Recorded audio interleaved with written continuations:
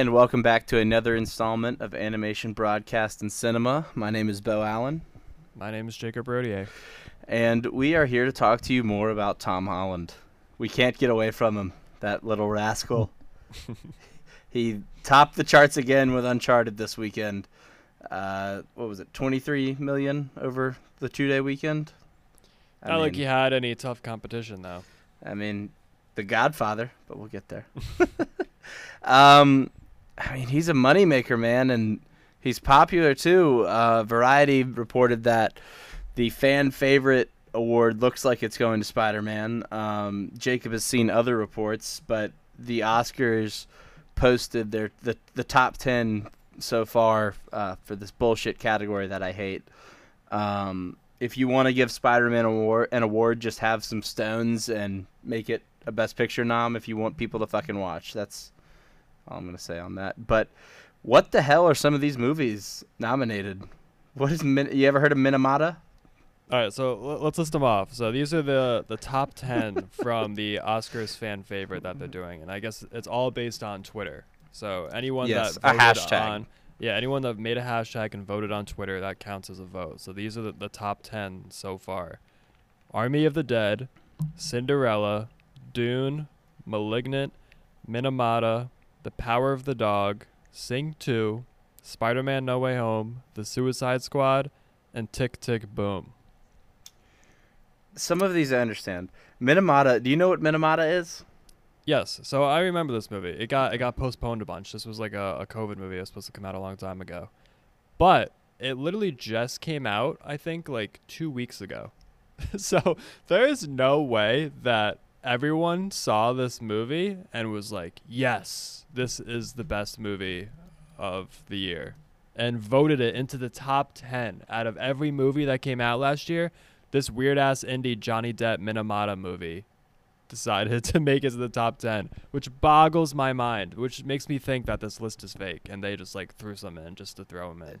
I'm very, very confused by this. I'm just so skeptical. Like, even Malignant has this little like crowd of people. Malignant Hive, stand up. Malignant Hive, stand up. But I don't see how it would make the top 10. I did read, because I was shocked it wasn't on the list, that Snyder's Justice League cut does not count as a movie because it's like a recut, so it didn't count for this year's. So I totally understand why Army of the Dead and the Suicide Squad are on here, because all those Snyder fans probably just went over to the other Snyder movies that came out instead and just pushed those, which totally makes sense because he has like one of the biggest fan bases on social media. Army of the Dead is fun though. I mean, it's not great, but I like it for what it is. I thought it was a very entertaining movie. Yeah, it was entertaining. I love the Suicide Squad. So Suicide Squad was great. I'm happy to see it on there, but I feel like if both of those movies were not directed by Snyder, they would not be on this list. It's just because Snyder just has such a hardcore fan base. I could see the Suicide Squad making it on there. Maybe, yeah. I'm going through the hashtag right now. It looks like K-pop Twitter got a hold of Minamata somehow. K-pop. Oh, interesting. Yeah, because it did take place in Asia, I'm pretty sure. Oh, and it's the Justice for Johnny Depp Hive. I get Johnny Depp has a big fan base, but well, here's the thing. While like the whole Amber Heard gaslighting situation is terrible, that really got like taken a hold of by like the Twitter fingers, Reddit forum, men's rights activist guys. And so like if you look at these accounts pushing it, it's all hashtag Justice for Johnny Depp, and like people like kind of using the Johnny Depp thing to minimize female domestic abuse. It's not a great look. Okay, then maybe it is justified of being like on there, it's like a corner of the internet that's in a dark place that we don't often go to. Looks like we are. Okay. I'm just shocked that they have enough people to make a top 10 of the best movies people think of this year. Jesus, this account is in the bio is Justice for Johnny Depp, Justice for Johnny Depp, Johnny Depp is innocent, Johnny Depp deserves better, Johnny Depp deserves better, Johnny Depp is a survivor. Those are all hashtags and in this person's bio. And they are just spamming vote for Minamata. Okay, maybe I guess Johnny Depp has a way bigger fan base than we thought. Yeah, man, the Depp Hive bigger than the Malignant Hive. So I'm the Army of the Dead. I get Snyder, so fair. It makes the top 10. Cinderella. I've seen a lot of the Cinderella. I've seen nothing but hate. buzz. I've seen the opposite. I mean, I've seen hate from like the movie people that I follow. For people who know about movies. Sorry, yes, that's correct. yes. And then there's the other side of one, people who are huge Disney fans, two, people who are huge Disney princess fans, and three, people who are huge Camila Cabello fans. I was about to say I forgot this was the Camila Cabello one. That Yes. totally makes sense now. And I'm sure most of them are coming from her fan base, and that's the ones that pushed it. So that one makes sense to me. Dune, it makes sense. It had a lot of buzz. It was a huge movie, one of the most talked about movies last year. So it makes sense it's on there. I feel like a lot of like the movie head fan base was pushing that one. Malignant's still a shocker to me. I don't get how this movie made it on. I just feel like it has like its little niche horror fan base of people who watched it, but it didn't get that good reviews. So I don't know. I am standing at the forefront of the lines, waving the Malignant flag back and forth. Oh, I'm so happy this made the list, and I honestly want it to win. The flag is just the back of that girl's skull. It's the face on the back of her head. Malignant. I would spoilers love this if you movie. haven't seen the greatest movie of 2021 yet. I would love to see this movie to win because it's just it's awesome. Oh my god! But yeah. I'm really shocked it made this list. Besides Minamata and that Cinderella movie and Sing 2, we'll get there in a second. Power of the Dog being on there is shocking to me. So I think this is kind of like the same fan base as Dune a little bit, but more of like the hardcore film heads, film nerds, jockeys that are on Twitter pushing. Because I feel like that's the type of movie they would push, you know? But, how many of us are there? Also, but also I think this includes like the critics too, like the whole critic fan base, because this is the top rated movie by critics this year by far. So it makes sense that like critics and just like it's just known to be like if you're looking at it from a pure score standpoint and just pure ratings, this movie is number one by far of the year. So it makes sense that this is on here. This is kind of just like the play-in. Like it's just in because it's the number one movie, you know? Dude, I don't know if I think it's the hashtag though is all they're taking into No, account, I know, though, but right? I think because this is like I'm trying to think of like a good comparison. Here's my thing. I don't think there's enough the base for this movie is not hitting Twitter hard to campaign for Benedict Cumberbatch right now and Power the Dog, right? I see lots and lots of Power of the Dog talk, just some awards and critics, and it's all over. It's talked about a lot, and I think that's because of all this buzz that it's getting, and it's one of the clear Best Picture winners right now too, that might win. So I think it makes sense it's on here for me. Who's voting for Sing 2? The kids, man. What kids? What kids that watch this movie are getting on Twitter? I don't know about that, but my guess is like maybe it went on like TikTok and people found out, and then like all these TikTok people made Twitter accounts and started spamming Sing 2. I can see that being on. I can see parents voting for that. Their kids that saw it are like, hey daughter, what movie did you like the best this year? Sing 2. Okay. I think Sing 2. You have parents being so committed to their children, they're going to go on Twitter to vote for their favorite movie. I think if you're a good parent, you should actually be showing your kid Malignant. Introduce them to what good filmmaking looks like. Yeah, Sing 2 is a little bit of a shocker, but it did make a lot of money at box office. Didn't that movie just come out too, like really recently? It came out like Christmas time. Late December, yeah. I mean, that feels really recent for some of these. I mean, my sister saw it and my dad saw it, so people see that movie and loved it. I haven't seen the first one. Also, it has a huge cast, like big stars. It does have a big cast. So that could be part of it too, where people just are huge McConaughey fans or huge whatever, and just pushing them. That's a good point. I wonder how much of this is just like stan culture getting into this. I feel like a lot of these are stan culture. I mean, Army of the Dead and Suicide Squad is Snyder. Cinderella's Cabello. Minamata, I guess, is Johnny Depp. I think a lot of this is stan culture.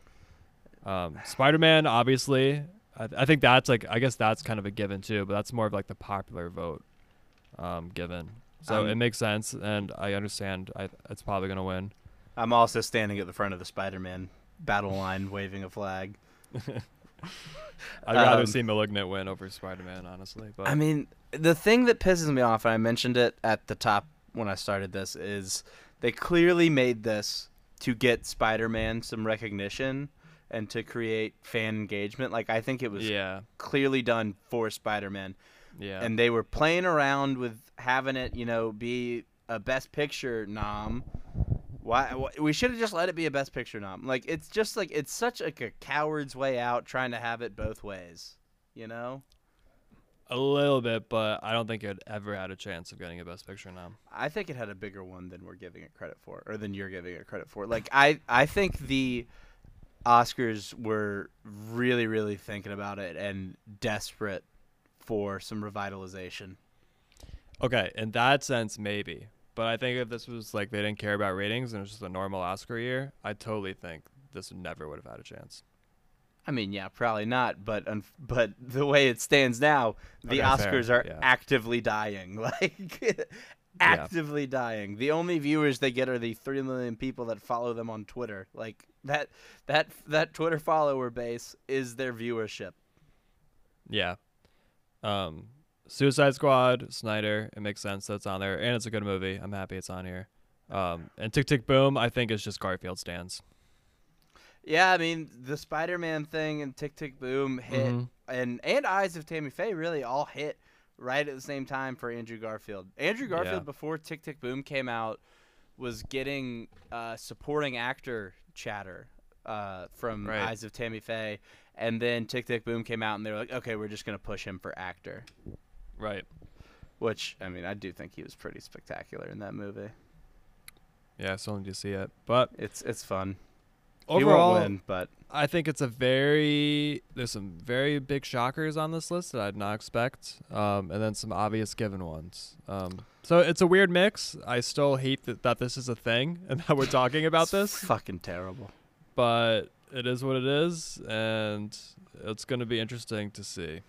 Voting closes on Thursday, March 3rd. This podcast also comes out on Thursday, March 3rd. So by the time you listen to it, you'll have a couple more hours to get your votes for Minamata and Power of the Dog in. Well, what's interesting is they're doing this thing now where if you vote, you win or you get put in a lottery for a trip to win to the Oscars. You get to go to the Oscars if you vote. What? Yeah. Like if you vote through their website. I don't know if it's just through Twitter. I'm doing it through the web. I'm like looking at the website right now. Yeah, it says Oscar fan favorite vote, win a trip to the Oscars. Yeah, it's like a sweepstakes. Yeah, the website also makes it a little bit more. That I can see the Power of the Dog folks going to the website to do it the old-fashioned way as they're making their own rope. Yes. Also, I think so. Another thing that I didn't know was happening until I went on the website and saw this is they're doing an Oscars cheer moment. Did you hear about this? I think I heard about this, but go ahead and give the breakdown of it. So this is even worse than fan favorite. I don't know, like going well for the Oscars this year. This just like boggles my mind, and it gets crazier as you read more about this. So it's the Oscars cheer moment, and it's just the best scene in a movie that like got the best cheer or like reaction and like theaters and Twitter. But the thing about this cheer moment is it's just any moment ever in the history of cinema. Like it's not just this year. It's any moment ever. So they did the top 5. And so they are the Avengers Assemble and Avengers Endgame, which, okay, that totally makes sense, but also not relevant. That was 2 years ago or 3 years ago, whatever, at this point. There is only one of these movies from this year, and the other one wasn't even considered an eligible movie of this year, the last one. All right, sorry. Effie White's I Am Telling You from Dreamgirls. I mean, I never even saw this movie. I never even heard of this scene. I'm in tears. but it somehow made the top 5 of all time list. Keep going. Neo dodging bullets from The Matrix, a movie from the 90s, but iconic scene. Also, biggest cheer moment? I don't know if anyone was cheering during this scene, honestly. I think people were just like, oh shit, this is badass. Like, I don't think anyone cheered ever for this scene until afterwards. Sorry, quick interjection here. Dreamgirls 2006 film starring Jamie Foxx, Beyonce Knowles, and Eddie Murphy as the 3 highest billed. Jennifer Hudson played Effie White, and she is like 6th billed on IMDb. It's just, these are such absurd choices. Next up, the Spider-Man team up. I mean, obviously, that makes sense. It happened this year. It was a huge moment. Everyone was cheering during that scene. Totally makes sense to be on this list. That one I'm all for. And then the Flash Speed Force scene in Zack Snyder's Justice League. A movie and a scene that was released at home. Yeah. Who's cheering? That didn't get a theatrical release. I mean, it did in like some places, but not really. And when it was released theatrically, there was still like capacity limits. What are we doing? This list just boggles my mind. How they made it just any moment ever. And it's just the most random moments. The only ones that make sense are Avengers Assemble and the Spider-Man one. Those were 2 big, huge moments that totally make sense to be on here. Everything else, I don't know where it's coming from. I don't know if Twitter is just somehow randomly just like pushing these scenes. Like maybe there's just a huge Dreamgirls fan base we don't know about. I don't know. But this top 5 just blows my mind. Hey man, well thank God they cut editing out of the thing so we can see this shit. Cut editing out of the show so we can see what the biggest cheer moment was between a movie released at home, a movie not even from this year, one from the early aughts and the other from the late 90s. This is great. Thank God. That's not even a cheer moment. It's just a badass moment. Nobody's cheering when Neo. Who's cheering in the 90s? Yeah, no one. I guess we wouldn't have video of it because they would have had to mount a shoulder camera to take it in take one in back then. I would just love that. Wow. I would just love to know what their definition of cheer is for this. I just don't think we're ever gonna find out. Effie White cheer moment. I'm like trying to see if I can find a fucking video from 2006 of Dreamgirls. What's interesting is. Sorry, I didn't mean to cut you off. But what's interesting is when you search hashtag Oscars cheer moment just to see what like the top things are, the top posts, everything, and I mean literally everything is Snyderverse Justice League. Literally everything. And what my guess is what happened is because it was ineligible for the fan favorite vote, all the Snyder fans were like, all right, fuck you. We're going to vote for it in the cheer moment. We're just going to choose a random scene in the movie that we really loved and just vote for that. And I think that's why it's on here. Because literally every post I see just scrolling is from Snyderverse. The Snyder, the Snyder cut is something I actually enjoyed and thought it was a big improvement, particularly because I think it did Flash so much better. And Flash is like maybe my second or third favorite superhero behind Spider-Man. And that moment, was really cool and was like something that I wanted to see from the character. But even I, in a theater, a huge Flash fan, would not have cheered for that. That's not a cheer moment. Yeah, It's I think these choices that made it to the top 5, I think are just like either leftovers from ones that didn't make the fan favorite list or just like random fan bases that are just pushing. Like maybe there's just a huge Matrix fan base, just huge Effie White fan base, and they're just pushing these movies hard, and that's why they're on here because so weird. It just there's no other reason for it. So, speaking of the cheer moment, this is kind of something. This is something I didn't have on the outline here, but this is a quote from Paul Schrader. I don't know if you saw this today. It was getting passed around film Twitter a lot, and I retweeted it and commented on it. Paul Schrader says there are people who talk about the American cinema of the 70s as some halcyon period, said the Hollywood veteran. It was to a degree, Jesus, but not because there were any more talented filmmakers. There's probably, in fact, more talented filmmakers today than there was in the 70s. What there was in the 70s was better audiences. A lot of what was happening in the world had people in consternation. Women's rights, gay rights, sexual liberation, drug liberation, anti-war. All of these things were rolling on top of each other, and people were turning to the arts, specifically movies, for what we should feel about this. Bob and Carol and Ted and Alice about wife swapping, Coming Home about Vietnam veterans, An Unmarried Woman about female liberation. So almost one a week, films were coming out to address these things that were on people's minds. When people take movies seriously, it's very easy to make a serious movie. When they don't take it seriously, it's very, very hard. We now have audiences that don't take movies seriously, so it's so hard to make a serious movie for them. It's not that us filmmakers are letting you down, it's you audiences are letting us down. And I agree with that. Because I think that cheer moment thing is like a pretty good example of that.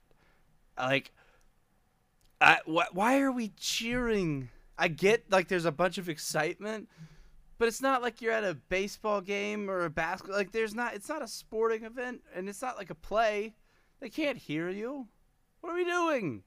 And it makes the whole thing seem like like we're just watching a cartoon. Like, I don't know. It feels less serious. I guess there's two versions of cheering. There's like the cheering where you're clapping because you see something that like you like, I guess, and like it's not really because of the story. It's because like you see something. It's like, I think Martin Scorsese said it right. It's an amusement park ride. Like you're going up and you know what's about to come. You know what you're about to expect, and so everyone's clapping and cheering on the way down because it's fun. It's amazing. You know what you're getting. But I think there's also like, this happens especially at movie festivals where you see a movie that no one's ever seen before, and you're going along the story, and there's all these shocks and these oohs and these ahs, and people, I don't know if there's cheering. I mean, sometimes there's cheering if like there's a big redemption arc for the character. But there's still reactions, and I think I love that. I think that's a great part of movies. So I don't mean it in like a standing ovation at a film festival after a great movie, or like not even after. I'm saying like during. Yeah, I know. Or even, like just like if audiences' reactions, gasping, shit like that. Like that is part, I think, of a good movie experience. Or like even audiences, like if you go see a very moving movie, which, as a good point to this, to Paul Schrader's quote, there aren't many of now because it's just harder to get those made because it's not what audiences want. Everybody clapping at the end of it, that's something to be expected. That's something normal. But like and I'm a victim of this, and I do love this, but I wish there was a balance between it. There's no more like going to see a movie that's going to, it's almost like that nobody's really, the masses aren't going to see movies that to be taken seriously. The masses are going to get the lizard brain scratch of, Andrew Garfield, Tobey Maguire, Tom Holland all on the screen together. There needs to be a balance, is my point. Like, people are going to, that's why the franchise is so popular. People are going to the movies for these big moments. And then like I have a friend who sees the cast of Kirsten Dunst, Jesse Plemons, Benedict Cumberbatch of The Power of the Dog, and then it's a slow build up the entire time for one small moment at the end, and he texts me and says that movie fucking sucked.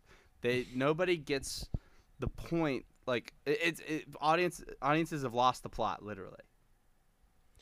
Yeah, I see what Schrader is saying in terms of like what's happening in society, right, and how that kind of develops like what the audience's mindsets are. But I also think there's just a huge transformation when like social media and the internet came along, and people's attention spans just got way shorter, and that kind of just changed everything, not just movies, but if we're talking about movies here, like it definitely changed people's perspectives on movies. Right. I'm not, and it's not trying to sound like the old man shaking his fist at the cloud, like Grandpa Simpson, but it is a little bit like that though, because there is no patience and nobody really wants to see a movie that's gonna make you think. Like The Power of the Dog versus Spider-Man is a great example. Yeah, but it's like, interesting. It's almost like the ahead. ultimate like the ultimate symbolism for this era of filmmaking is the power of the dog, which is like an incredible movie. And Spider-Man: No Way Home over here is an incredible movie on the other side. But like I'm not getting texts from my friends saying Spider-Man: No Way Home fucking sucks. Like, you know?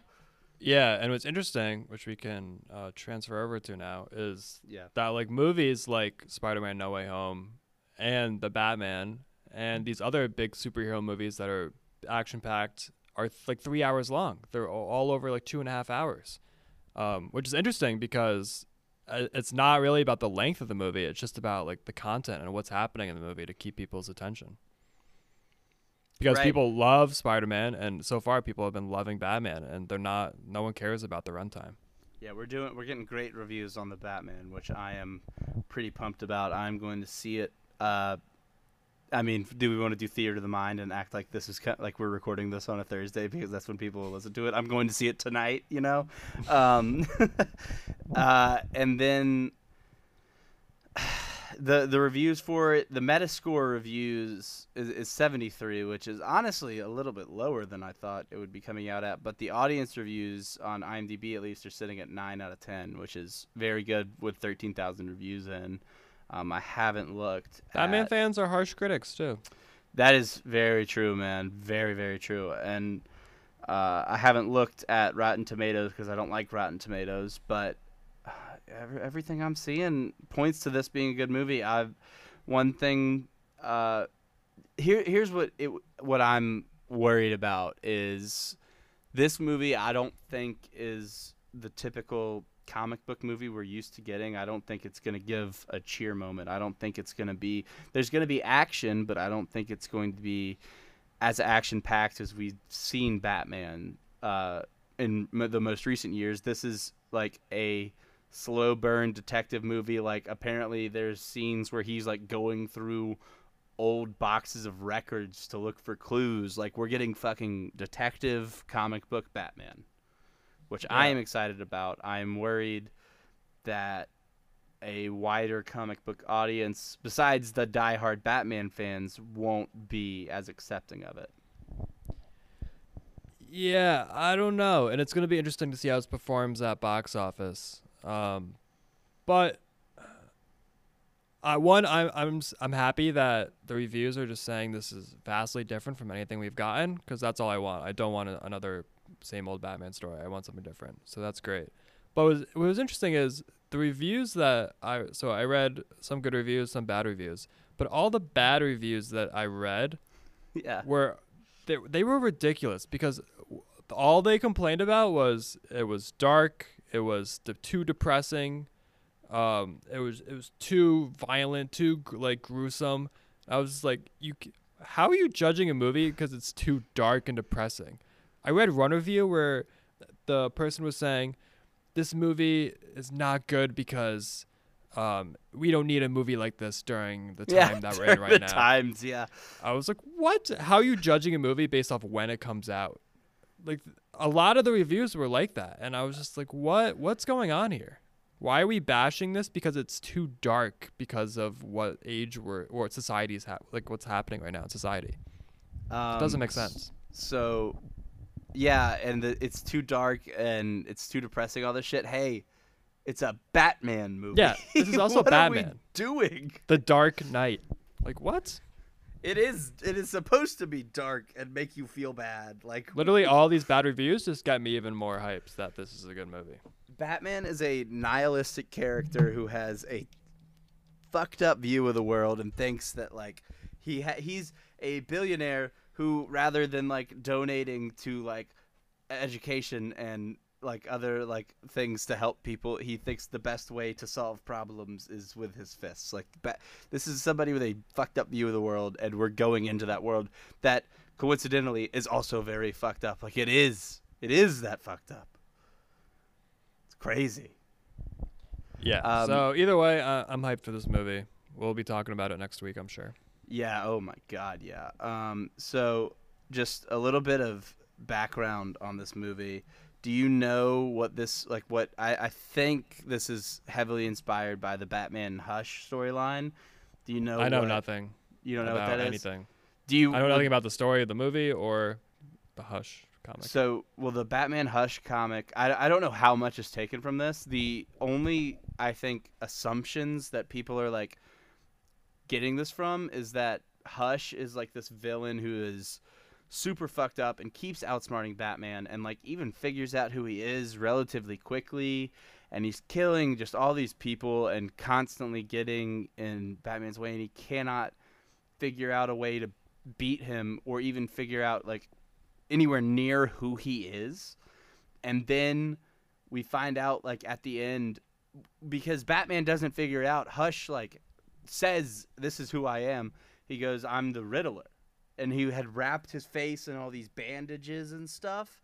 And he's like, "I've been a joke for so long, and, like, now you're finally going to take me serious." And so I think I remember when the, like, first little teaser trailer came out, and we never really got a date on it. It was just the question marks, and the only shot we saw of the Riddler was him with the duct tape and, like, with the weird mask on. I think everybody was like, "Oh shit, we're getting Hush!" Like, and everybody kind of knew immediately it was the Riddler. I don't think he'll go by Hush in this. I think it's pretty clear he's going by the Riddler. Hey everybody, it's Bo here to tell you about our sponsor, Album Book Club. It is a book club, but, for albums. And they have weekly picks that they put out on their Twitter at Album Book Club 1. And they have curators that choose picks week by week. It can range from hip-hop to bluegrass to death metal to indie to pop. It's all over the place. It's a great way to discover new music. I've been following them and working with them for quite some time. They also put out their magazines on albumbookclub.com. They just put out an issue with Osar and Paris Price. They have great merch over there. It's all great looking stuff. Definitely check them out. Give the Twitter a follow. Give the page a look. It's great stuff. You're not going to be disappointed. Good way to discover music. Let's get back to the movie. And welcome back from the break, and it's time to talk about The Godfather. Jacob, from this point out, you're going to call me the Podfather, and you'll be my consigliere for the rest of the episode.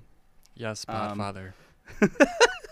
All right, consigliere, do you want to give us who's in it, who directed it, and what it's about? Of course, Podfather. Anything. The Godfather came out in 1972, a 3-hour epic about the aging patriarch of an organized crime dynasty in post-war New York City transfers control of his clandestine empire to his reluctant youngest son. Directed by Francis Ford Coppola, written by Francis Ford Coppola and Mario Puzo, wrote the book. Starring, I'm just going to list off a bunch of people: Marlon Brando, Al Pacino, James Caan, Diane Keaton, Robert Duvall, Sterling Hayden, John Marley, Richard Conte, Al Lettieri, Abe Vigoda, Talia Shire, Gianni Russo, and John Cazale. Legendary. Big cast. Legendary cast. All right.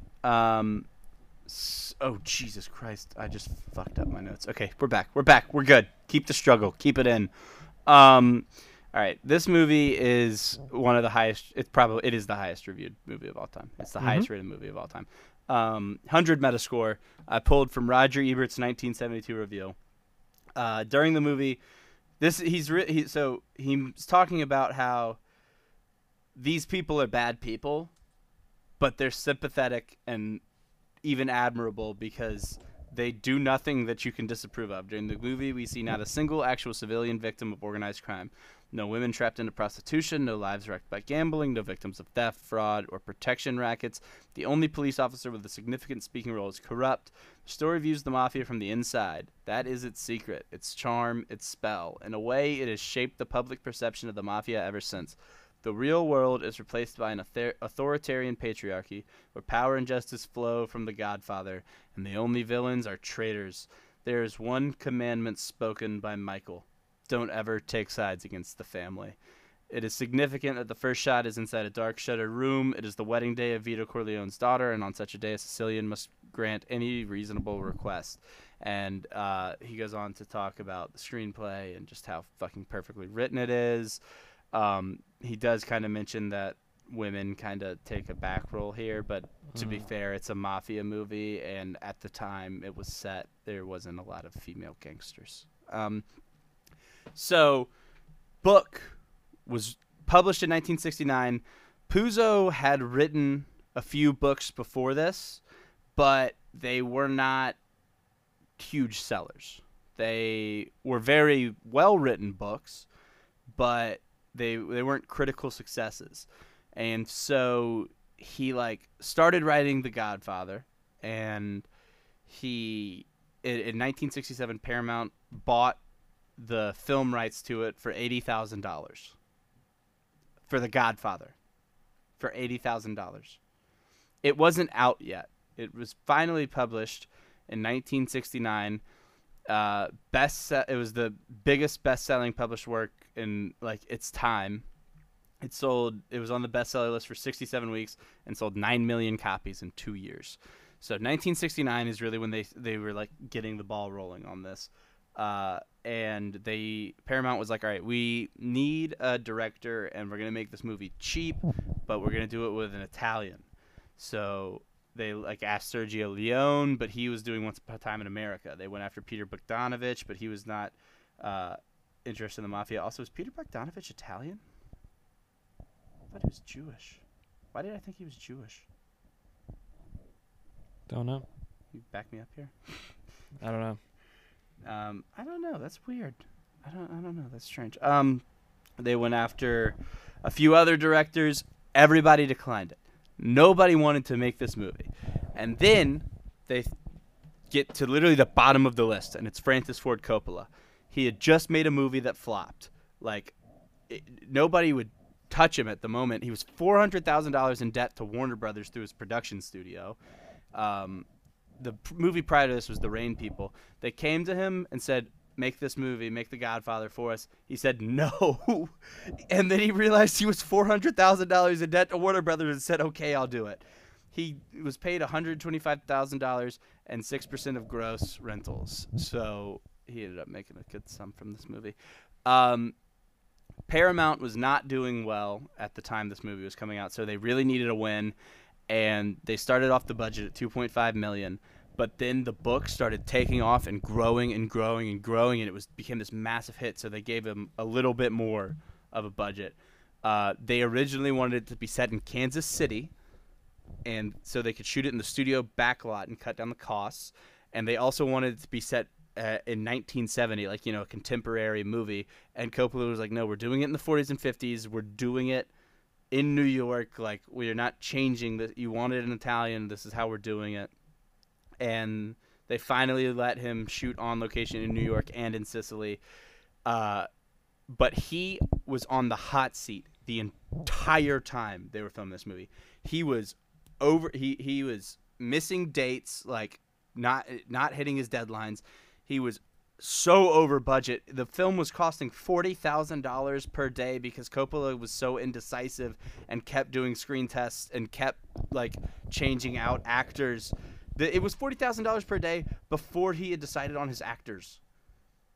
He said that he felt that he was Paramount was over his shoulder the entire time, and they were not happy with anything he made, and he thought that he was going to be fired the entire time. He had never worked on a movie this big. It was a terrifying way to live for him. Coppola later explained, like The Godfather, he was firing people constantly. I fired people as a preemptory strike. The people who were angling the most to have me fired, I had fired. One of the biggest people in his corner was Brando because he threatened to quit if Coppola was fired. It's crazy. Okay, so that makes more sense because I was about to say it's crazy that Coppola had so much control over everything, knowing how much he was in debt and how much he owed these people. So the craziest thing is, like, yes, Brando was in his corner, but he still had all this creative control. Before Brando was even cast, he stood up to them and was like, "We're not setting this in fucking Kansas City. What are you doing?" It's insane that he got his way in all this. It is, I think, one of the biggest miracles in the history of film, because, like, when have you ever heard of this much studio interference in the movie turning out to be not only good but the best film ever made, or considered to be the best film ever made? Well, there wasn't much studio interference. There was until he got his way. Well, what I meant was, it's like just a studio being this close to it, you know? Like, Yeah. if you hear a studio is heavily involved with, like, a film coming out, you're like, oh, that's gonna fucking suck. Mm-hmm. Like, the studio was trying to interfere with it, and he was just stiff-arming them Right. and saying, if you don't like it, fire me. Yeah. He wrote the screenplay with Puzo, and so it was authentic in that way. Puzo, like, he was able to make sure Puzo's vision was, realized. Puzo was the one who wanted Marlon Brando to play Vito, and he sent a letter to Brando, and he said, "You're the only actor who can play the Godfather." The Paramount didn't want Brando. They didn't want Marlon Brando. Yeah. Well, do you know, was he like a popular actor before this movie? He was a big actor, but recently he was known to have a short temper. He was hard to work with. He was like in The Godfather, he was reading off fucking cue cards. Wow. But his movies, like, before this had not totally, hit, and he had a short temper, and they're just like, it's not worth it. But Puzo was like, no, I'm not. It's like, it has to be Brando. And Coppola really wanted Brando or Laurence Olivier. Olivier turned down the role. His agent claimed Olivier was sick, and Olivier went on to star in another movie later that year, so he couldn't have been that sick. They finally cast Brando. He had to come in like for a test screening, like an audition almost, to convince Paramount. And Brando, so in the book, like, you know how in The Godfather he's got like the big jowls? Yes. So in the book he's described that way, and everybody had read the book. So he came in or cotton balls in his cheeks, put shoe polish in his hair to darken it, and was like, let's fucking do this thing. And it was magic. We were off to the races. Did he have cotton balls in his mouth during filming? No, they built a prosthetic. Okay. So, obviously Al Pacino, fucking, okay, well, hang on. This is, before I get to, I was going to get to James Caan, Robert Duvall. So Al Pacino was cast, as Michael. So Robert De Niro was originally given the role of Paulie, the guy who sets up, the Don. And then, I'm all over the case. De Niro also auditioned for the role of Sonny Corleone, and I think he was cast for it as Sonny for a little bit. Then they moved him to Paulie, and then he ended up quitting the picture to go star in The Gang That Couldn't Shoot Straight, because he got that role in The Gang That Couldn't Shoot Straight because Al Pacino quit it to do The Godfather, which of course led to De Niro getting the Don part, the Don Corleone part, in Godfather Part 2. James Caan was in it. James Caan is not an Italian, but they had him playing Italian. They wanted a mostly Italian cast, but James Caan, at the time, also a really well-known actor. I think he's still one of the greatest of all time. And he had worked with Coppola in the past. He was in The Rain People, the movie that put Coppola in the position that he had to take this movie. What did you think of James Caan's Sonny? He was great. There's no one I didn't like in this movie. I think everyone nailed their part. I do think Marlon Brando was way above everyone else. Like, he just engulfed that role so fucking well. Like, I don't know how he is in real life or how he acted, but just seeing, I don't think I could see him as anything else but the Don. Like just the way he acted, literally just every like mannerism he had, the way he looked in his eyes, he was just incredible and seriously one of the best performances I've ever seen. It is. Well, it is one of the best of all time, without a doubt. He shook me as from the first scene, and then I was like, "Oh my god, I totally get this now." Electricity. You cannot get away from him. Yeah, it is perfection. I love. So we did Brando. James Caan just hit a little bit. Duvall, one of my favorite actors ever. I absolutely love him as Tom Hagen. Yeah, I think he was a great little sidekick character. You haven't seen part 3 yet, but I think the biggest problem with part 3 is that he is not in it. That's like one. That movie's got a lot of problems, but that is one of the biggest ones to me. Love Richard Castellanos Clemenza. A big problem with part 2 is that he's not in it. He was supposed to be in it, but they had to write him out because he had lost a bunch of weight. And I was wondering why he wasn't in it. Yeah, Francis Ford Coppola was like, put the weight back on, and he was like, no, I don't wanna. He also wanted to write his own lines and play the young Clemenza. That's a little aggressive. It was so weird. So they wrote him out, and pretty much that's what Frankie Five Angels is. He's Clemenza. Mm-hmm. Which ironically a pretty skinny guy. Yeah. I will say, don't like Diane Keaton in this movie. That's kind of a hot take, I think. The thing is, she wasn't in it that much. She had her couple scenes, but yeah, I do think her most important scene, which is the last shot of the movie, she nailed. That's I think good. She gave one of the best like reactions possible during that scene. Her in this movie is nails on a chalkboard to me. I don't know why. Andy, especially in part 2, but it feels like just overacting to me. I do get that a little bit, but I think it's weird because she's like one of the only quote unquote normal people in this. Yeah, she's movie. an outsider. Yeah, she's such an outsider, and I think that's why she stands out. Is because we're so engulfed in this mafia world and how these other people act that she's just like such an outsider and such like a it's just like she stands out so much because of that, and you're just like, whoa, wait, what's going on here? You know, she doesn't fit in, and that's the point. No, she doesn't fit in. It's just almost every role in this movie is so like calm and calculated.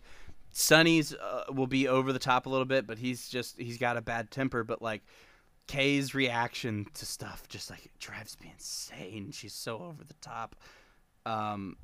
That's probably me carrying over some Godfather 2 gripes, though. I think she's worse than Godfather 2. But I didn't mind her. I think she just stands out because she's so different from everyone else. John Cazale doesn't get a ton of time to shine in this movie as Fredo, but everything he's in, I think he's one of the most like electric actors on the screen. So are the only 2 John Cazale movies you've seen Godfather and Part 2? I think so, yeah. Man, you gotta watch Dog Day Afternoon. You gotta watch Deer Hunter. He is just a lightning rod. He is so talented. He was great in Part 2. Every movie he has been in has been nominated for Best Picture. Yeah, that's quite the flex. He's literally batting 1,000, and in each of these movies, he although even in Godfather Part 2, although it's a small role, he's one of the brothers, and the scenes with him are pivotal scenes, and he is amazing in them. He was never the star of a movie. He was always the number 2 guy, number 3 guy, but he's like just so consistent. It's literally like bringing a 6-man off the bench in a basketball game or bringing in a middle reliever in a baseball game. Like, he's just going to give you like solid performance out there, give you good efficiency, and you're going to be able to get out of whatever jam you're in, man.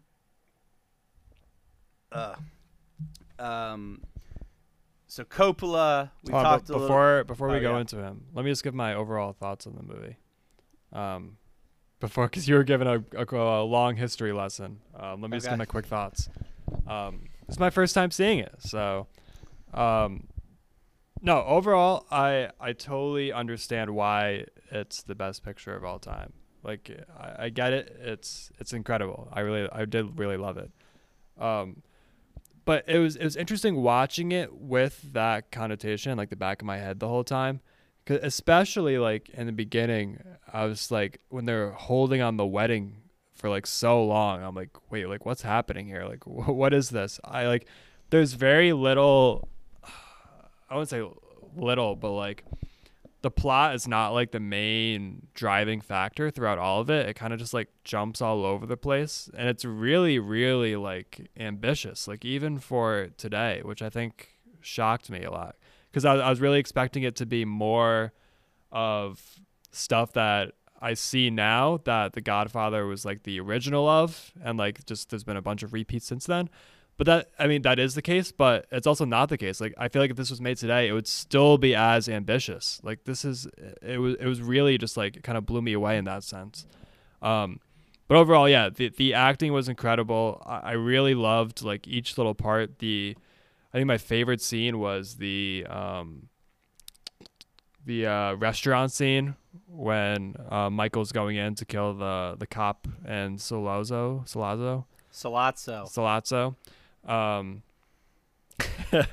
Post face right there just gave me the eye roll. But yeah, that scene was so intense. I was gripped the whole time. Also, when Marlon Brando, when he gets shot 5 times in the back, I thought he was dead right there, and I was like, whoa, whoa, whoa, whoa, whoa, like what's happening? Like we're an hour into this movie and he's dead already. That was like a big twist I did not see coming. Even though he did not end up dying, but still. But yeah, overall, I get the hype. I'm glad I watched it finally, and glad I got to see it in theaters of all places. It was nice to see it with basically a full house, which was nice.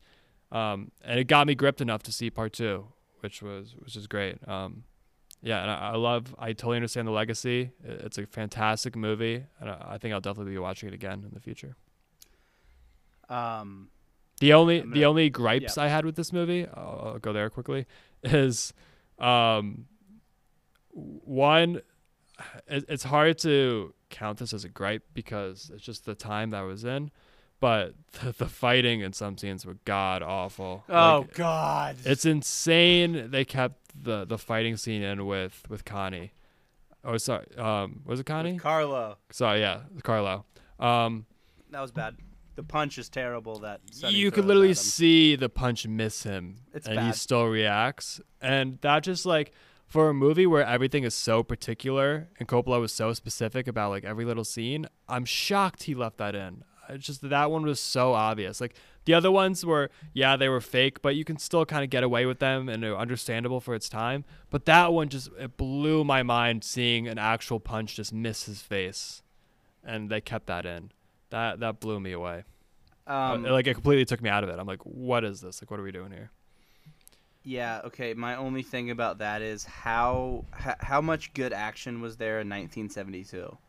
How much? No, like, that's what I I'm don't- saying. I'm Yeah. I'm not trying to gripe it because I understand it. It's like that's part of the times that they were living in. Like the action Right. just wasn't great, but for a shot that was so obviously fake, it's just like he watched that and it's like, yeah, we're gonna keep that in, which is weird to me. And like also like the sound was weird throughout some of it. You couldn't understand some things. But I totally get that. That's just because of the times. But yeah, the length really didn't bother me. I didn't mind that at all. I did think it was very confusing, especially for the first time, like keeping track of all the characters, who's who, like the storylines, because it really just jumped around and like time jumped a lot. But I think that's not necessarily a bad thing, because I think when I rewatch this again, it's just going to get a lot better because now I know what's happening. Yeah, I think it is especially jarring if it's your first time watching it. It's especially jarring if it's your first time watching it in an era like this, because I think there's a lot of, and we've talked about this before, or I have, there's a lot of hand holding in movies now, and you know, this is come on, this is what's happening. We're gonna do more exposition in this scene. This and is we're like the gonna opposite backtrack. of that, but in a Yeah. good way. This is you're watching a fucking movie and you're gonna figure out what I'm trying to tell you. Like you are going to figure it out. Like something I don't think people ever pick up on is Michael's in Italy for like 3 or 4 years. Yeah. They don't. There's no indication. They of that. never mentioned that. And I was like, Right. where are we? And like they tried. The thing was the black eye was the thing that was like, you can tell like time was passing because it was like slowly healing. But at some points, the black eye like wasn't healing. Like it was just Well, kind of there. And I was here's like, some- are we jumping in time? Are we still like only 1 month from the punch? Like how long does it take for a black eye to heal? It's not a black eye. Did What you is it? notice that he's always got his handkerchief up to his nose Yeah. in Italy? Yeah. So when McCluskey punched him, he broke a bone in his face that stabbed into a sinus, and so Oh, what? They never explained that. that bruise. Well, I mean, you figure his face is fucked up somehow because his nose keeps running and he keeps doing the handkerchief to his face. Oh, I really And thought it was so- just like a black eye or a bruise. I couldn't really tell. Mm-mm. And so he keeps putting his and the black eye is there because like it still is getting agitated and like it'll flare up and like he keeps it. Actually, there's an easy surgery to fix it and he keeps it because he wants to be more menacing. Okay. Interesting. But like he doesn't meet Apollonia until he's over there for a year. That's Yeah. around when he meets her, and then like at the end of that year they get married. It seems like it happens so quickly, but it's Yeah. it's a long process. One thing I noticed this time, actually, first time having watched it since reading the book, it's such a little moment. I don't even know if you'll notice it, if you noticed it, but when he's walking with her and the family's behind, that's like the first time they've ever really gotten to talk to each other. But both of them like had that thunderbolt moment, and their like desire to be with each other was like they weren't even allowed to like hold hands, and they wanted to so badly, and they were both like so in love with each other even though they never talked to each other. And she like falls and stumbles on the rock. She doesn't fall over, but she stumbles, and they bump into each other, and he like helps her up. Yeah. The mom walking behind them, like in that moment, like both of them, like their minds like explode in that moment. And then the mom, you get her perspective for a second, and she sees her fall and knows she did it on purpose because she's walked up that hill 1,000 times in high heels and has never once slipped before. It's just like, that's why I love the book so much, because you get so much like little detail like that, or big detail in the case of Sunny, but I'm not going to go into that right now. That's a different podcast. Or maybe I'll do it. I don't know. All right, so should I do my big Michael? I'll do my big Michael thing now.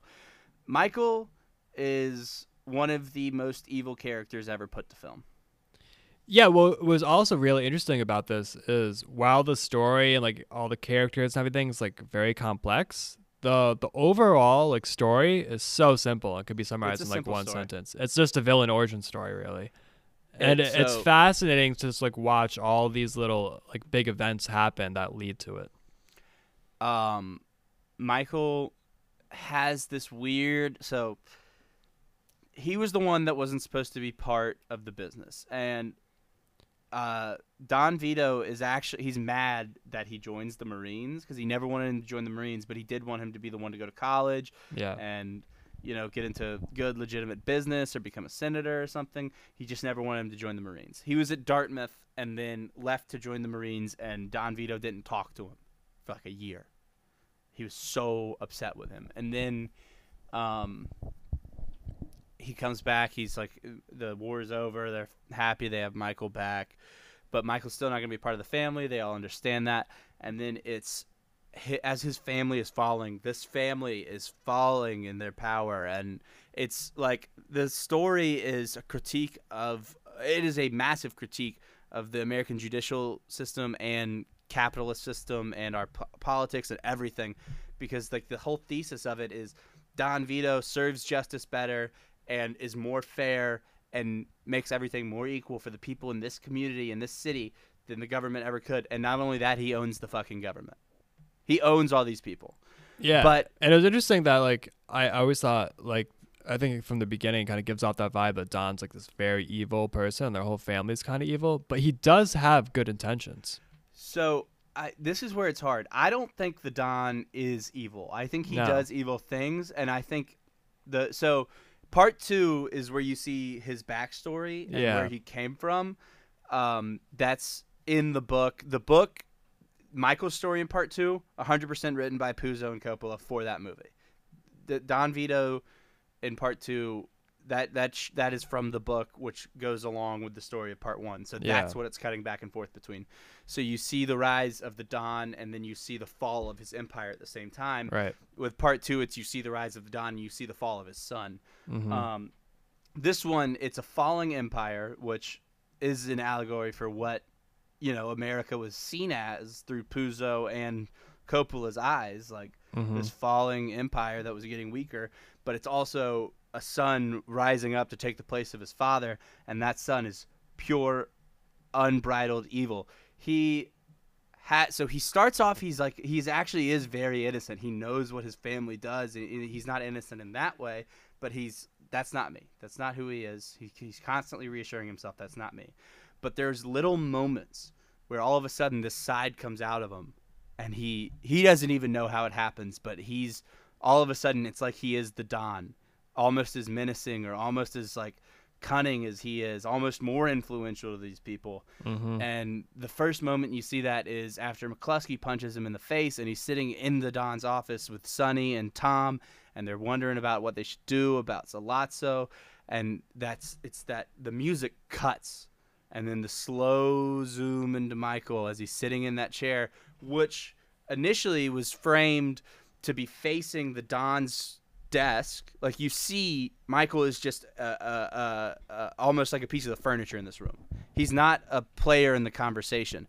But then Coppola spins the camera around, focuses on Michael right in the center, with Tom Hagen on his right side, on the other side of this desk, the consigliere on the right side, and slowly zooms in. The Godfather music starts to rise in a little bit, and Michael's like, he's like, you're gonna tell him, you're gonna let them choose the location so they can feel safe, and he's like coming up with this brilliant plan. He's never done it before. It was just in him. It's genius. And then from there on, it happens again when he's in Italy and he meets the Apollonia's father for the first time. He's having it translated for him, but his tone of voice is coming across so well that this guy gets fucking scared. Yeah, and it was fascinating watching this, especially as a first-time viewer, because one, for some reason, I always thought the Don was the main character the whole time. I had no idea it was Michael, and I had no idea like he becomes this villain or the next Godfather. So watching it, I was like, I kind of wasn't really paying attention to Michael, because I'm like, all right, he's just a side character, like whatever. But then you just slowly see, like you're talking about, these small little things, and you slowly start to realize what's happening, and you're just like, oh my God, this is crazy. And then he comes back from Italy. He had been back for like a year. He says 6 months to Kay. He says 6 months, maybe longer. He'd been back for a year. Yeah. He finally goes and talks to her, and he is a different person. Comes out of that's. I think they omitted a bunch of stuff from the book so that way it's just as much of a shock to us as it is to Kay that he's not the same guy. Yeah. He comes back. That was the moment that really like turned. I'm like, oh, okay. He tells her he's in the business now. He doesn't say that he's the head of it, but at that moment he is. And then she's like, well, senators and presidents are powerful, but they don't have people killed. And he's like, if you believe that, then you're the fool, Kay. Like, holy shit, this is not the same guy. He was an idealistic, good-natured, like, American Army Marine, like, he believed in the positives of this world, and now he's like, yeah, the presidents and senators kill fucking people every day. They get us to do it. Like, it's unreal. And then just the way the way that he really is fucking evil. I think, well, there's two ways. One is he executes a 6-person hit perfectly during a coronation. Baptism? It is his coronation. It's during a baptism, though. I mean, we take out the heads of the 5 families, and we kill Mo Green. We're getting the shares in Las Vegas, and we got rid of the bad blood. Like, Clemenza talking about these things need to happen every few years, talking about the wars because there needs to be need to get rid of the bad blood. He is finishing that war off because he would be viewed weaker by those other dons. And so, and plus, like, they had all this respect for his father, and his father said, I will not break the peace. I will not be the one to break the peace. He very clearly said that. But he had been planning for Michael to be the one to do it. Right. So they clear out the heads of the 5 families, meaning their sons will be the ones to take their place. So now Michael's got a bunch of people the same age as him running New York. Smart move. And he's getting ready to move all the shit out to Vegas because he got Mo Green out of there. Mm-hmm. It's great. It's genius. And then, obviously, fucking Tessio had to go. That was he betrayed Michael. I never thought it would be Tessio. I always thought it would have been Clemenza. No, Tessio was always smarter. Great conversation right there. I love that conversation between Duvall and Pacino. And then on the day of the baptism, promises Carlo he won't kill him. Kills him immediately after. Yeah, then, that's rough. The final nail in the coffin when you realize, holy shit, he is evil incarnate, is when he says, Kay, you can ask me this one time about my business. This one time. I will tell you the truth. And he lies right to her face. It's devastating to watch. It is the fall. It is completely the fall of Michael Corleone, and then he somehow falls farther in part 2. And then this 2 shots right after that, the shot through the doorway looking at Michael and the shot of Diane Keaton is just, both of those are incredible shots and a really, really powerful way to end a film. As I think it's Rocco Lampone who becomes his head of security. Like Rocco Lampone, they talk about him a little bit, but they don't really say much about who he is. He becomes his like Luca Brasi, like the guy. Like the thing with Luca Brasi is that he is not very smart, but he will literally do anything for Don Vito. Like that's why he's his most trusted like soldier. He would never betray Vito, and so Rocco becomes that for Michael. And then Clemenza comes up, kisses the ring, calls him like the Godfather, and they both call him Godfather. And then the door closes on Kay, and it's her face. And in that moment, in the book too, and you could kind of get it from the movie, she knows he lied. And she knows who he really is. That's why I'm saying I think so she was a great actress, especially in that scene, because you can see it in her face, the realization. That scene is perfect. I have gripes with other scenes she's in, but that scene is perfection. Mm-hmm. And like, I left that movie with my girlfriend, and she was like, well, did he say no because like he wasn't the one who did it? And I said no. He said no because he lied to her.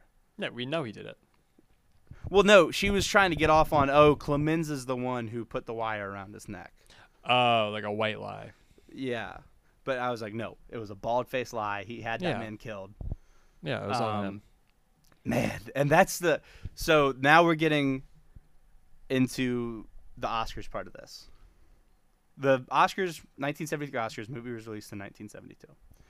Marlon Brando wins Best Picture, doesn't go, boycotts not Best Picture. Sorry, The Godfather won Best Picture. Marlon Brando won Best Actor. Mm-hmm. I have a picture of Marlon Brando that's the Best Picture. No, and then he not only doesn't go, he sends a representation of a representative from the Native American community. I'm looking for her name right here, Sacheen Littlefeather, and she goes up for him. He knew he had it in the bag. That's why he did this. Knew he had it in the bag. Roger Moore, the James Bond actor at the time, goes to hand it to her, and she pushes it away and says Brando can't accept the award. Turns it down. Second time that's ever happened. He wrote a big speech. She couldn't finish it, but it's him just like he was a big like social activist. Huge. He was a huge promoter of African American civil rights. The Black Panther Party he was huge about. And then he also was big in like the rights of Native Americans. He said, in part of the statement was, the motion picture community has been as responsible as any for degrading the Indian and making a mockery of his character, describing his as savage, hostile, and evil. He was so outspoken. He was like still talking about like the massacres at Wounded Knee from 1890 and like just getting this out there. And then he was the second person to turn down a Best Oscar. The first one was George C. Scott, who did it the year before, or I guess 2 years before, in 1971. Or no, it was in 1972, and Patton came out in 1971. And it was reportedly because he said of the Academy Awards hoopla, "I don't want any part of it." He had declined a Best Supporting Actor. George C. Scott declined Best Supporting Actor nomination. Just declined the nomination a few years earlier than that. You know what? I feel like we might get a third one this year. I think this year we might have a denier who doesn't want their Oscar. Who? I don't know about anyone specific, but because of all the shit that's going on right now, I feel like it's going to happen. Especially, all right, here's a theory. I feel like so right now, editing, score, whatever else, they're all bumped. And Right. I feel like if they bring him back in and one of these people wins, I think that one of the editors or one of the composers is going to be like, nah, fuck you. You didn't want me. You took me out and now you're bringing me back in just because people are complaining. Like, fuck you. You don't care about me. Write this down. Write that down. Put it in a pocket. It's recorded. It's going to be it's going to be live tomorrow. We'll save this for a future time. So Brando doesn't go, and he declines it. Pacino also doesn't go. He boycotts it. He thought he should have been nominated for Best Actor. Brando got the nod. He was on screen less time than Pacino, obviously. Brando still deserves it. It is, yes. But I think that Pacino should have been at least nominated. Yeah. I think he was nominated in supporting. He shouldn't have been nominated in supporting. He should have been nominated in lead, because this is the list that year. Marlon Brando, The Godfather; Michael Caine, Sleuth; Laurence Olivier, Sleuth; Paul Winfield, Sounder; Peter O'Toole, Ruling Class. Love Michael Caine. Laurence Olivier is a legend. One of those got to get bumped. One of those has to get bumped. And then also this is the supporting role. Joel Grey for Cabaret, Eddie Albert, The Heartbreak Kid. Then the next three are all Godfather: Robert Duvall, Al Pacino, and James Caan. And none of those three win it. Joel Grey wins for Cabaret. Yeah, it's tough. I feel like that always happens when two people or three people are nominated for the same movie. You think they split the vote? And I think that's what happens. Joel Grey snuck in? I think the vote ends up splitting and no one ends up winning. I don't think that's ever happened. It's just bullshit, man. I hate when the Oscars get it so wrong. Joel Grey, where is the fucking... I mean, you don't know that the movies aren't going to end up being, legendary, but, come on. Come on! Al Pacino is great, but Brando totally deserves the win here. But here's my thing, is that Pacino should have been nominated for Best Actor, shouldn't have won it, but then Robert Duvall or James Caan should have gotten supporting role. Yeah, but even if both of them were nominated, I still think the vote would have been split and neither of them would have ended up winning. Godfather wasn't even nominated for cinematography. Understandable. There was no wow. I mean, there were a couple wow shots, but nothing that blew me away. I just think everything was done super well, but nothing was exceptional, in my opinion. Lost film editing. Lost director. That one is the one that hurts. Yeah. Also, was not nominated. Oh, it was. Okay. Okay. So it originally was nominated for original score, and then they tried to get it removed from that nomination, and then it ended up finally making it. Oh no, it was withdrawn because it reused the Fortunella score. Oh, it reused the score because it's original dramatic score. Right. Or original, that part. I don't think it's like that anymore. I think if you interpret a score, No, it's original. Is it still you can't? Yep. Because it didn't do the whole. It didn't reuse an entire score. I think it reused one part. Damn, man, that's an iconic soundtrack to that movie. Yeah, the score was great. Stings. All right, so Francis Ford Coppola. Mm-hmm. I'll do this last soapbox, and then we can wrap up. Man, you've only seen Godfather and Godfather Part 2. Correct.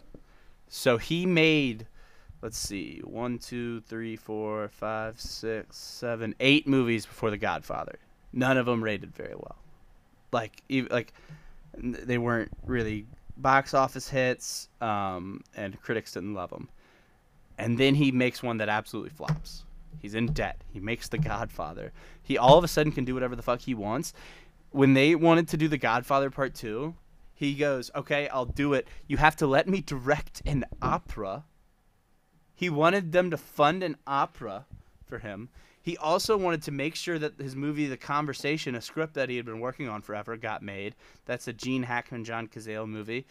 And then he gets The Conversation and Godfather Part 2 out in the same year. Both nominated for Best Picture.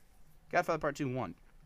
Now, following this, he goes to the Philippines with a cast, a bunch of fucking crew members, and he makes Apocalypse Now. They couldn't even look at the dailies when they were making this movie because Philippines didn't have a film lab to develop these. He was shooting it pretty much blind and shipping the film back to the United States. He didn't get to look at any of his film until he went back to the United States. Yeah, that's a wild move. The entire cast was like losing their minds on this set. They were in the middle of this jungle shooting all of this stuff. Have you seen Community before? Have you seen this show? No. Oh, man. They parody it so well. They're trying to shoot this, like, commercial, and everybody's losing their minds. Then he makes One from the Heart. Doesn't do very well. Then he makes The Outsiders, another book adaptation. That's still, like, a legendary book, but it doesn't do very well critically. He makes a movie called Rumblefish, Cotton Club. He starts... He's so weird because he's, like, this artist known for two of the greatest movies of all time, but, like...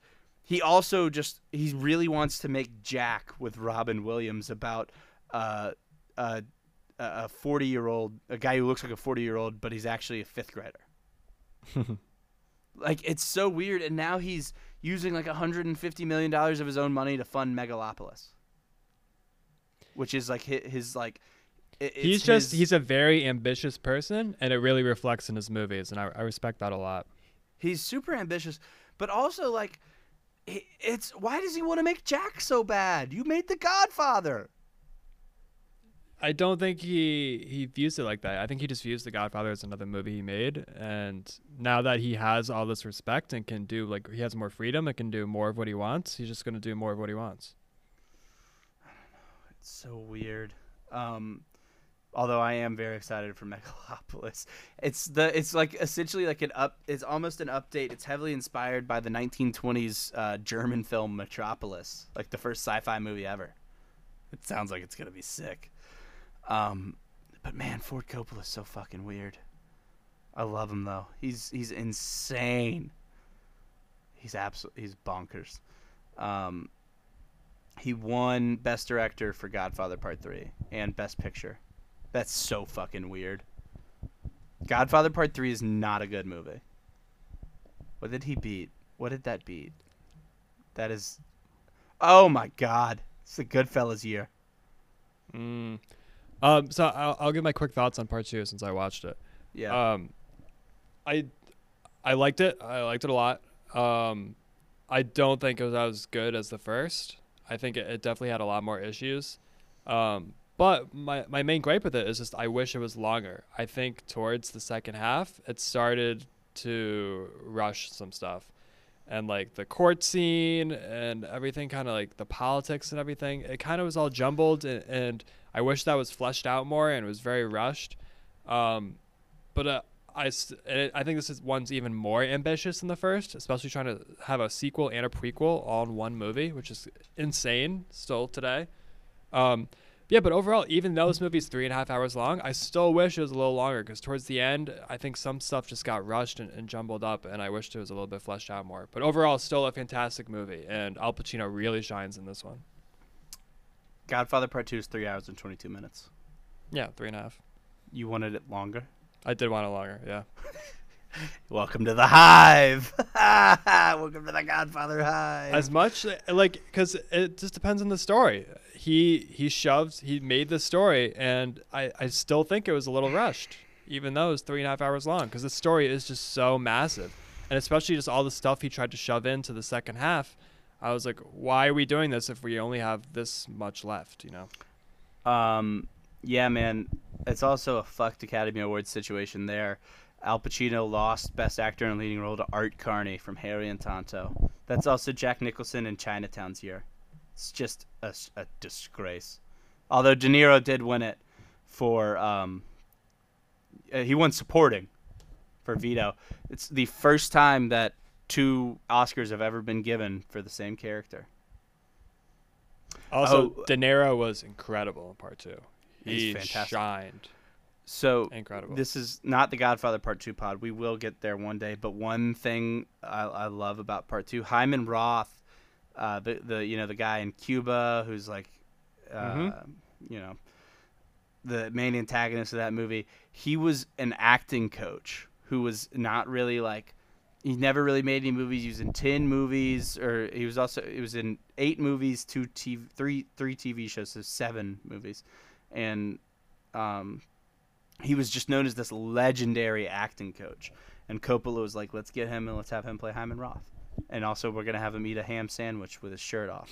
Why not? I love that And scene. It's so great. And then he gets nominated for Best Supporting Actor. The thing is, I didn't think he was a bad actor, but Who? Hyman Roth. I didn't say, I'm not saying, I was saying he's a legend. I love that role. No, let me finish. Okay. But I didn't think he was as compelling as like an antagonist as like the war in the first film. Or I just feel like his conflict with Michael just it didn't gripe me as much as like the conflicts in the first film did. And I think that's what kind of brought me down a little bit. Didn't grip you? It didn't grip me, no. Not gripe you. No, sorry, Is it grip. Gripe. Also, Michael V. Gazzo nominated for Best Supporting Actor. So, 3 people from the same movie nominated. Frankie Pentangeli, that's why he's Frankie Five Angels, because Pentangeli, 5 Angels. Yeah, man, I could do another hour on this movie. You wanna take a break and then gear up for another hour? We got to make it as long as the actual movie. Dude, I could though. I really could. There's so much useless knowledge I have about this movie. It changed American culture in an insane way, because like until this movie, like mafia culture wasn't a big part of the cultural lexicon in a positive light, and like nobody wanted to be a gangster. Henry Hill. I always wanted to be a gangster. Nobody wanted that, and then this movie came out, it changed everything. Yeah, I realized after watching this movie that this is why Scorsese has a career. It's why Scorsese has a career. Christopher Nolan's Batman movies, particularly The Dark Knight, draw a lot from this. Yeah. With the crime families. I mean, Michael Mann has a big career from this. I mean, you can see how much he loves The Godfather, because his best movie, Heat, is Al Pacino versus Robert De Niro. Yeah. First time those two have ever shared the screen. It's amazing.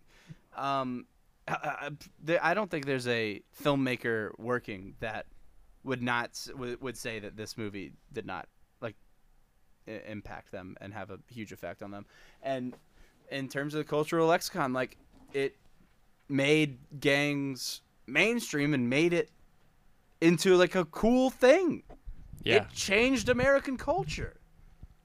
It, like, people wanted to start treating business like the mafia. This is business, not personal. Became a huge thing. Like, that's how people started viewing the world. Mm-hmm. It literally changed people's worldviews, and it made everybody a little bit more nihilistic, I think, too. Totally. And you can totally see that when watching this movie.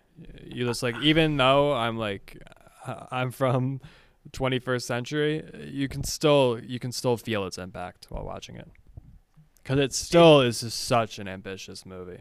And it still does that same thing of making you want to go out and join the fucking mafia. I walk out of there and I'm like, how do I become a soldier? I want to make someone an offer they can't refuse. Yeah, man. Where's a horse? Give me a horse. I read that was a real horse's head. Yes, it was. They got it from a glue factory down the road. But that would not fly today. No.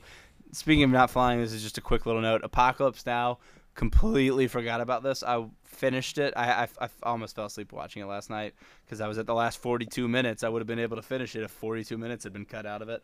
But I saved it for right before this podcast, and I completely forgot that they ritual sacrifice a real cow in that movie. You see them cut its head off. It's insane. Also, Marlon Brando in that movie. This is just a quick Marlon Brando note because I love Marlon Brando. He knows how much he's worth, man. Like, he, in Godfather Part 2, he said he wasn't going to show up and shoot the last scene in that movie, which is why he's not in it, unless they paid him the same amount as they did for the first one. That's awesome. Respect. He's reading his lines off of cue cards in this movie. He also reads a bunch of lines off of cue cards in Apocalypse Now.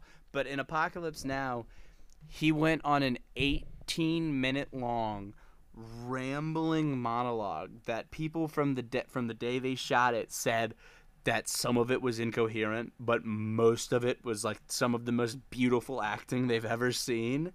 And he went for 18 minutes, and at the end of it, he looked over and said, "Francis, I've done all I can. If you need any more, get a different actor."